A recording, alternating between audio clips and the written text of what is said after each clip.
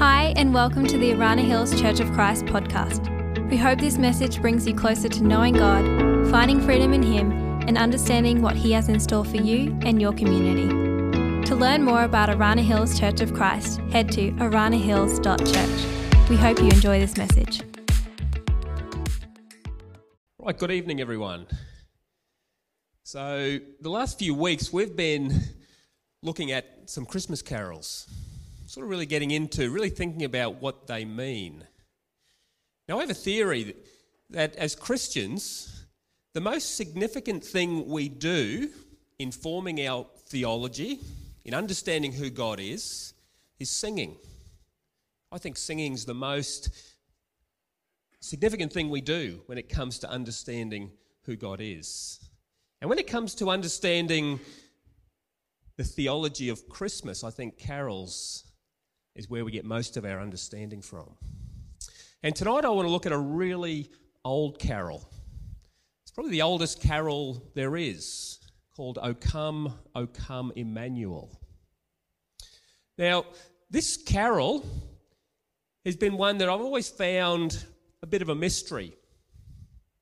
And what I find strange about it is I struggle to understand why it's still so popular. And a couple of years ago, I was walking through Brookside Shopping Centre, and this carol was playing overhead, and I stopped to just listen to it.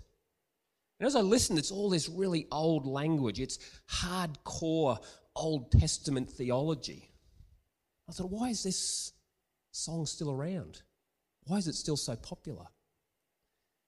And when we think about it, it's not a classic Christmas song because there's no reference to the nativity. There's no reference of the manger, and the shepherds, the stars, to Mary or Joseph. It's written very much from an Old Testament perspective, of Old Testament believers looking forward to the birth of the Messiah. Like I said, the language is really old, it's quite dated, it can be difficult to interpret. And like I said as well, it's full of strange Old Testament theology. It says things like, referring to Jesus, thou branch of Jesse, thou key of David, thou dayspring from on high. And you listen, you think, no idea what that means. And yet, despite all of that, it's really, really popular. Not just in the church, but even when secular artists release a Christmas album, they'll often have O Come, Emmanuel there. And this week I got on YouTube and I watched a number of versions of this carol, and I was fascinated by the comments. I watched a video by Kelly Clarkson, a secular artist, and I was reading the comments, and I was amazed. I was reading things like, people were saying things like, don't know what it is about this song. Always makes me cry. And someone else said, I hate religion, but I love this song. And other people saying, yeah, me too. I don't like religion, but this song is so beautiful. And again, it's a mystery. Why? Why do people, Christians and non-Christians, why do we find this song so compelling? It's a mystery. Now, I think I've cracked the mystery. I think I've worked it out. I think I understand why it's popular. And what I think is that this song captures the human cry for God to come and fix the mess. I think there's something in all of us. When we look at the world around, we see innocent people suffering. We see war. We see sickness. We see terrible, greedy people prospering unpunished. And we think, we've got to put this right. This needs to be fixed. The system's broken. The world needs sorting out. And I think this song captures that human cry. And for even someone who's not religious, maybe they're an atheist, there's still that cry in their heart that the world needs to be fixed. Things aren't right. It needs to be put right. And that's why I think it's so popular. So we're going to think a little bit tonight. We're going to get into some of the weird theology. We're going to have a go at trying to work out what it's trying to say. But let's think a little bit about the history, because like I said, this is a really, really old carol. It goes right back to probably the 7th century. And originally it was in Latin. And originally it wasn't a song, it was a chant. And Gregorian monks used to chant it at one another in Latin. It's a really, really old carol.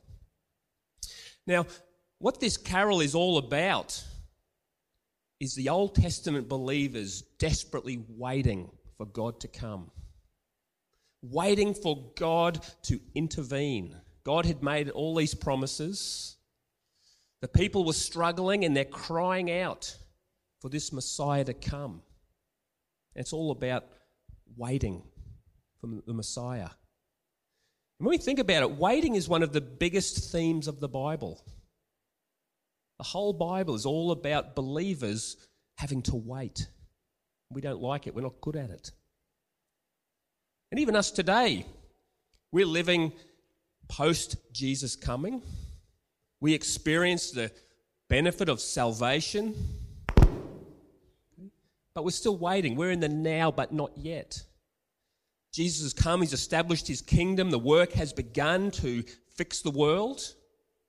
In fact, oddly, we're part of that. We are the current instrument that God is using to put the world right. Not sure if you know that. But you're the method right now to start putting the world right.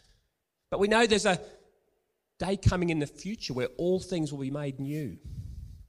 And so just like those Old Testament believers, we're waiting. And there might be some of us here tonight who are crying out to God for help, crying out that God would intervene in our lives. And we're waiting. And the wait is difficult. And when we read the Old Testament, we see cry after cry of people calling out to God to help. And they're waiting. And it's hard. And some of us may relate to that. Habakkuk, he was a prophet. He cried out and he said, "How long do I have to wait? And you do not answer." David's cry was probably even more extreme. David said, "I'm exhausted from crying out." He said, "My throat is parched from calling out to you." He said, "My eyes are strained from desperately looking to see where you are." And to me, probably the greatest cry was from the prophet Isaiah. I think he summed up the cry of all believers in the Old Testament. This is what he cried out. He said, "Oh, that you would rend apart heaven and come down." It's like you're far away. Come down where we are so we can see you. We can see your mighty works. And you can intervene in our lives. And this is what this carol's all about. It's the wait. And so we're going to have a look at it. So if we go to the next slide. We go to this slide, we can see that on the left-hand side, you can see the original Latin. And this carol was based on 7 verses that all come from the book of Isaiah. And they're all based around something that are called antiphons, which was a cry to God that was chanted back and forth. Now, we're going to go through them all. We're not going to spend a lot of time on each one. We're just going to go through each one of these cries. So you can see the first one there, O Sapientia, which means wisdom. The people cried out to understand, to know what God's truth was, his wisdom for guidance. Show us the way. Show us how to live. Second one, Adonai. They cried out for God to come as Lord, that he would come and rule with justice. He would adjudicate in a way that was fair. He would fix oppression and fix cruelty, make things just. Third one, we start to get into the weird stuff. Radix Jesse. Come thou branch of Jesse. And what this is, Isaiah was giving us a picture of a stump. And he's talking about the line that the Messiah would come from. The Messiah was promised to come from the line of Jesse and David. But every generation after David had become more and more ungodly. And it seemed impossible. How could the Messiah come from this line? The line is coming to an end. And it's like a stump and it looks dead. And the cry was that out of that stump that looked dead, a branch would come. New life. O clavis David, the key of David. We all know what keys do. Keys unlock doors. So doors open and we can gain entrance. Most of our keys now are actually passwords. And a password on your computer provides access. And this is what the people were crying out for. Open up a door, provide access for this new kingdom ruled by the Messiah. A kingdom that's characterized by justice and peace and kindness and mercy and generosity. Open the door. Provide a way into this new wonderful kingdom. Now, the next one's my favourite. I love this one. Orions, which means dawn or sunrise. And we've translated that with a really old-fashioned word for sunrise, which is day spring. And I love this picture. The people were crying out for a sunrise, wanting the darkness to come to an end. It's interesting, as kids, we're scared of the dark. And as we grow up, nothing much changes. At night, we lock the doors, pull the blinds. And if we have to go out, we're very cautious, we're careful. Because the night is associated with danger. We've all been told, be careful going out at night. Bad things happen at night. And the people were longing for a new day where the fear and the cold of the night would come to an end. Now, I love this picture. And this week I was thinking about it and it reminded me of a terrible night that I once spent where I could not wait for the dawn. This is back in a long time ago, 1996. I had a friend, Phil. He and I, we were backpacking through North America. And we ended up in the Canadian Rockies and we're at a place called Lake Louise. And we decided we were going to hike up to this lake up in the mountains and we were going to camp on the lake shore. And it was the middle of summer. It was a warm day. And so we didn't take much with us. In our packs, we had very little. Just I had a t-shirt and shorts and a raincoat. All I had in my backpack was a water bottle, a couple of muesli bars and a sleeping bag. And off we went. And we got up there late in the afternoon. And it was beautiful. And as we were looking around for somewhere to pitch our tent, we saw a sign with a big warning on it.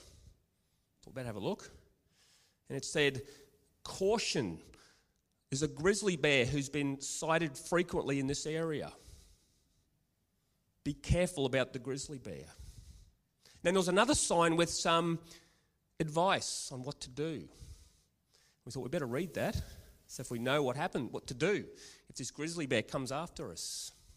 But the sign wasn't very helpful or comforting, because it said things like, "Don't run, curl up in a ball."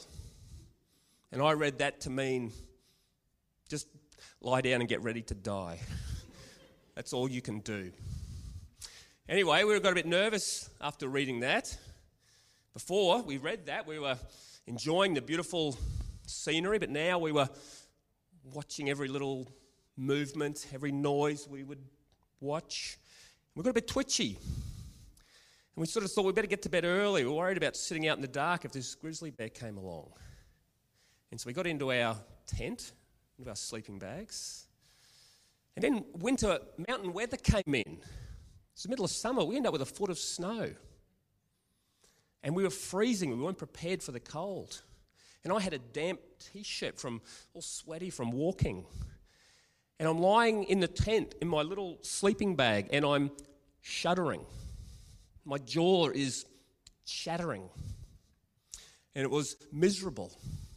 Not only was I freezing cold, but every time the wind would blow and I'd hear a noise, it's like, it's the grizzly bear. He's here. And I remember thinking, I wonder what will kill me first, the hypothermia or the grizzly bear. And it was a long, miserable night. I didn't sleep at all.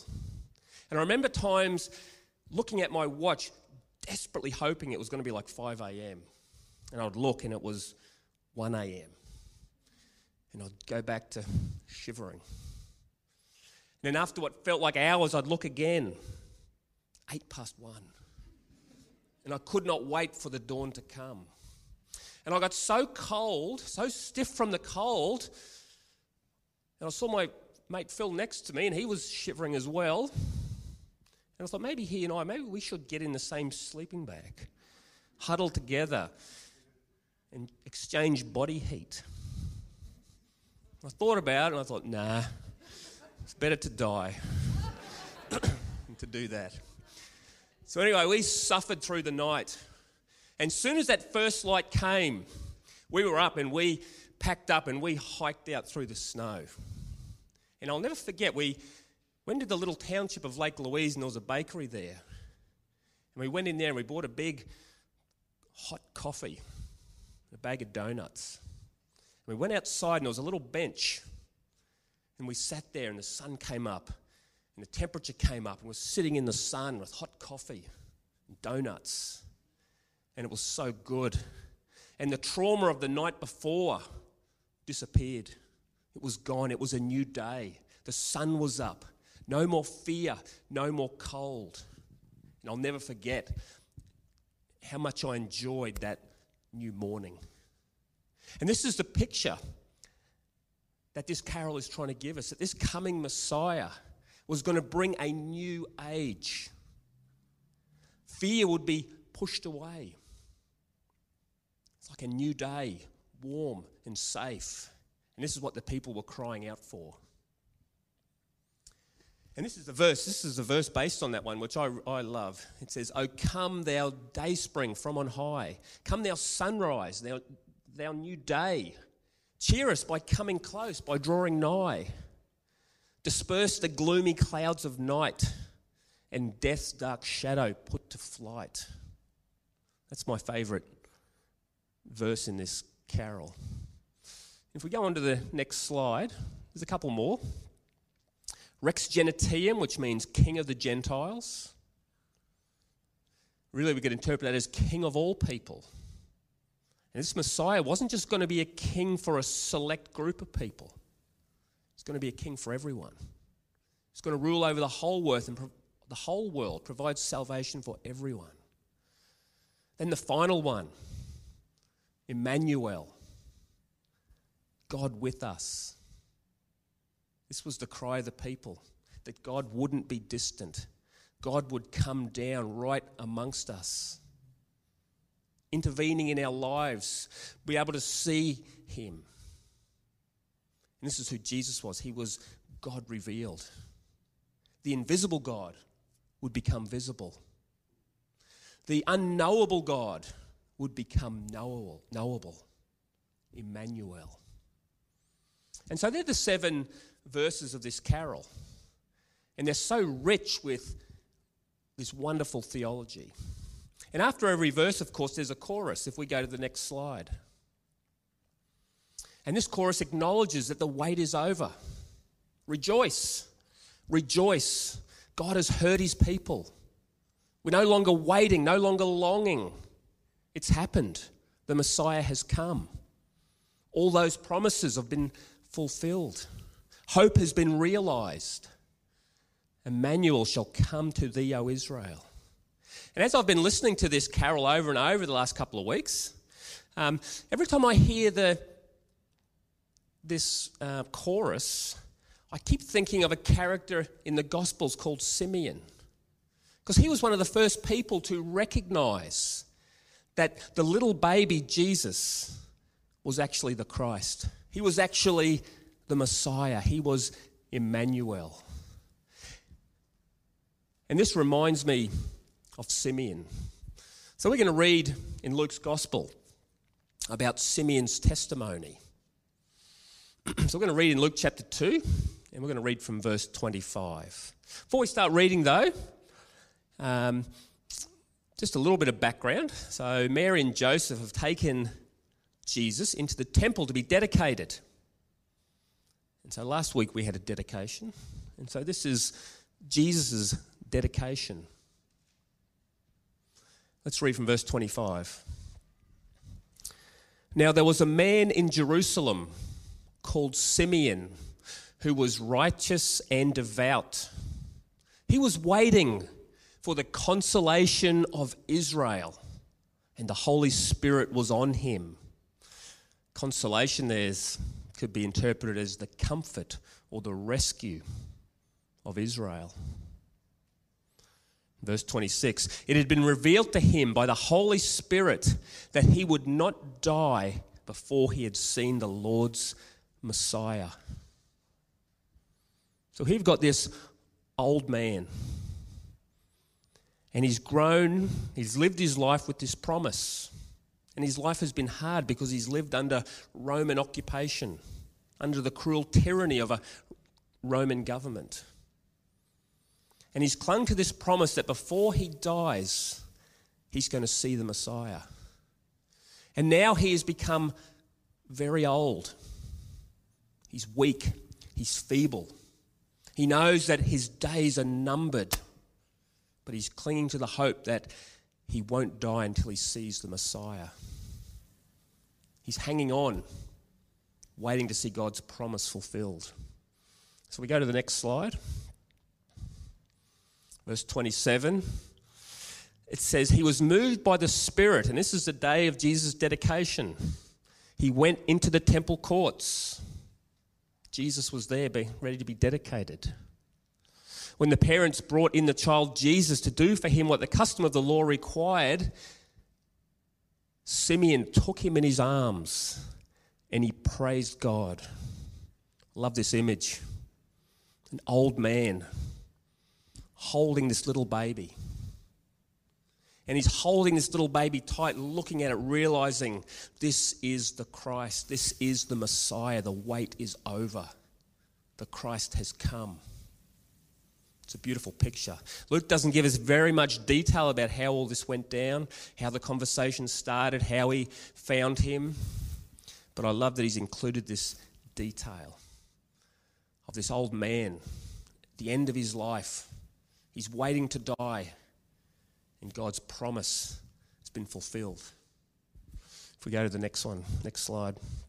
Verse 28, Simeon took him in his arms and he praised God, saying, Sovereign Lord, as you have promised, you may now dismiss your servant in peace. I'm ready to die. I can die at peace. I can die happy. I've seen the fulfillment of all your promises. You've heard your people. For my eyes have seen your salvation, which you have prepared in the sight of all nations, a light for revelation to the Gentiles and the glory of your people Israel. I find this so moving. This old man who's been hanging on, and now he's like, you can release me from this earth, Lord. I can die happy. And I just love the emotion there. And I try to picture Simeon kind of trembling with goosebumps, looking at this little baby, realizing that this is the hope of Israel. This is the salvation of the world. And I was inspired a little while back when in church, Terry Williams used some old paintings to help sort of explain some biblical passages. And I thought, I'm going to try and find an old painting of Simeon that captures this scene, captures this emotion. I didn't have a lot of luck initially. If we go to the next slide, everything looked like this. These are a couple by Rembrandt. It's a bit disappointed because he looks bored. It's like the saviour of the world. Meh. He's not real excited about it. And I don't like the way he's holding the baby either. It's like, gross, don't let this thing touch me. He's sort of holding it off.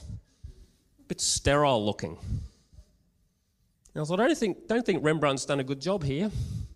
I don't think he's captured the spirit of what's happening. So I had to go back to Google Images to try and find a picture that would, and I fortunately found one if we go to the next slide. And I love this picture. This one, I think, captures the emotion. It captures the fact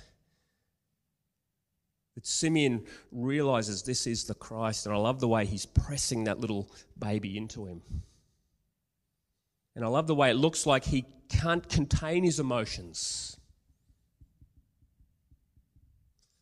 Because Simeon realized this is wisdom from on high. This is Adonai.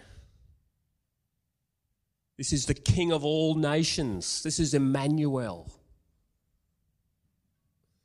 And he rejoices and he worships. So the worship team can come up if you like. We're going to finish up. And so this week, as we head into Christmas, for a lot of us, it's going to be a really busy few days. It's going to be a lot of rush, a lot of pressure, a lot of deadlines, a lot of running around. And it's going to be hard to really soak in the truth of the Christmas story. But I hope that this week you can have a Simeon moment where you get goosebumps when you think about the wonderful truth that God left heaven. He came to earth. He provides salvation for all nations. And he started the job of fixing the world, putting things right. Thank you for joining us today. If you were encouraged by the message and would like to hear more sermons like this, make sure you hit subscribe. Follow us on Apple Podcasts, Spotify, or wherever you listen to your podcasts. To experience other messages, videos, and live services, head to aranahills.church and navigate to the Resources tab. Thanks for listening.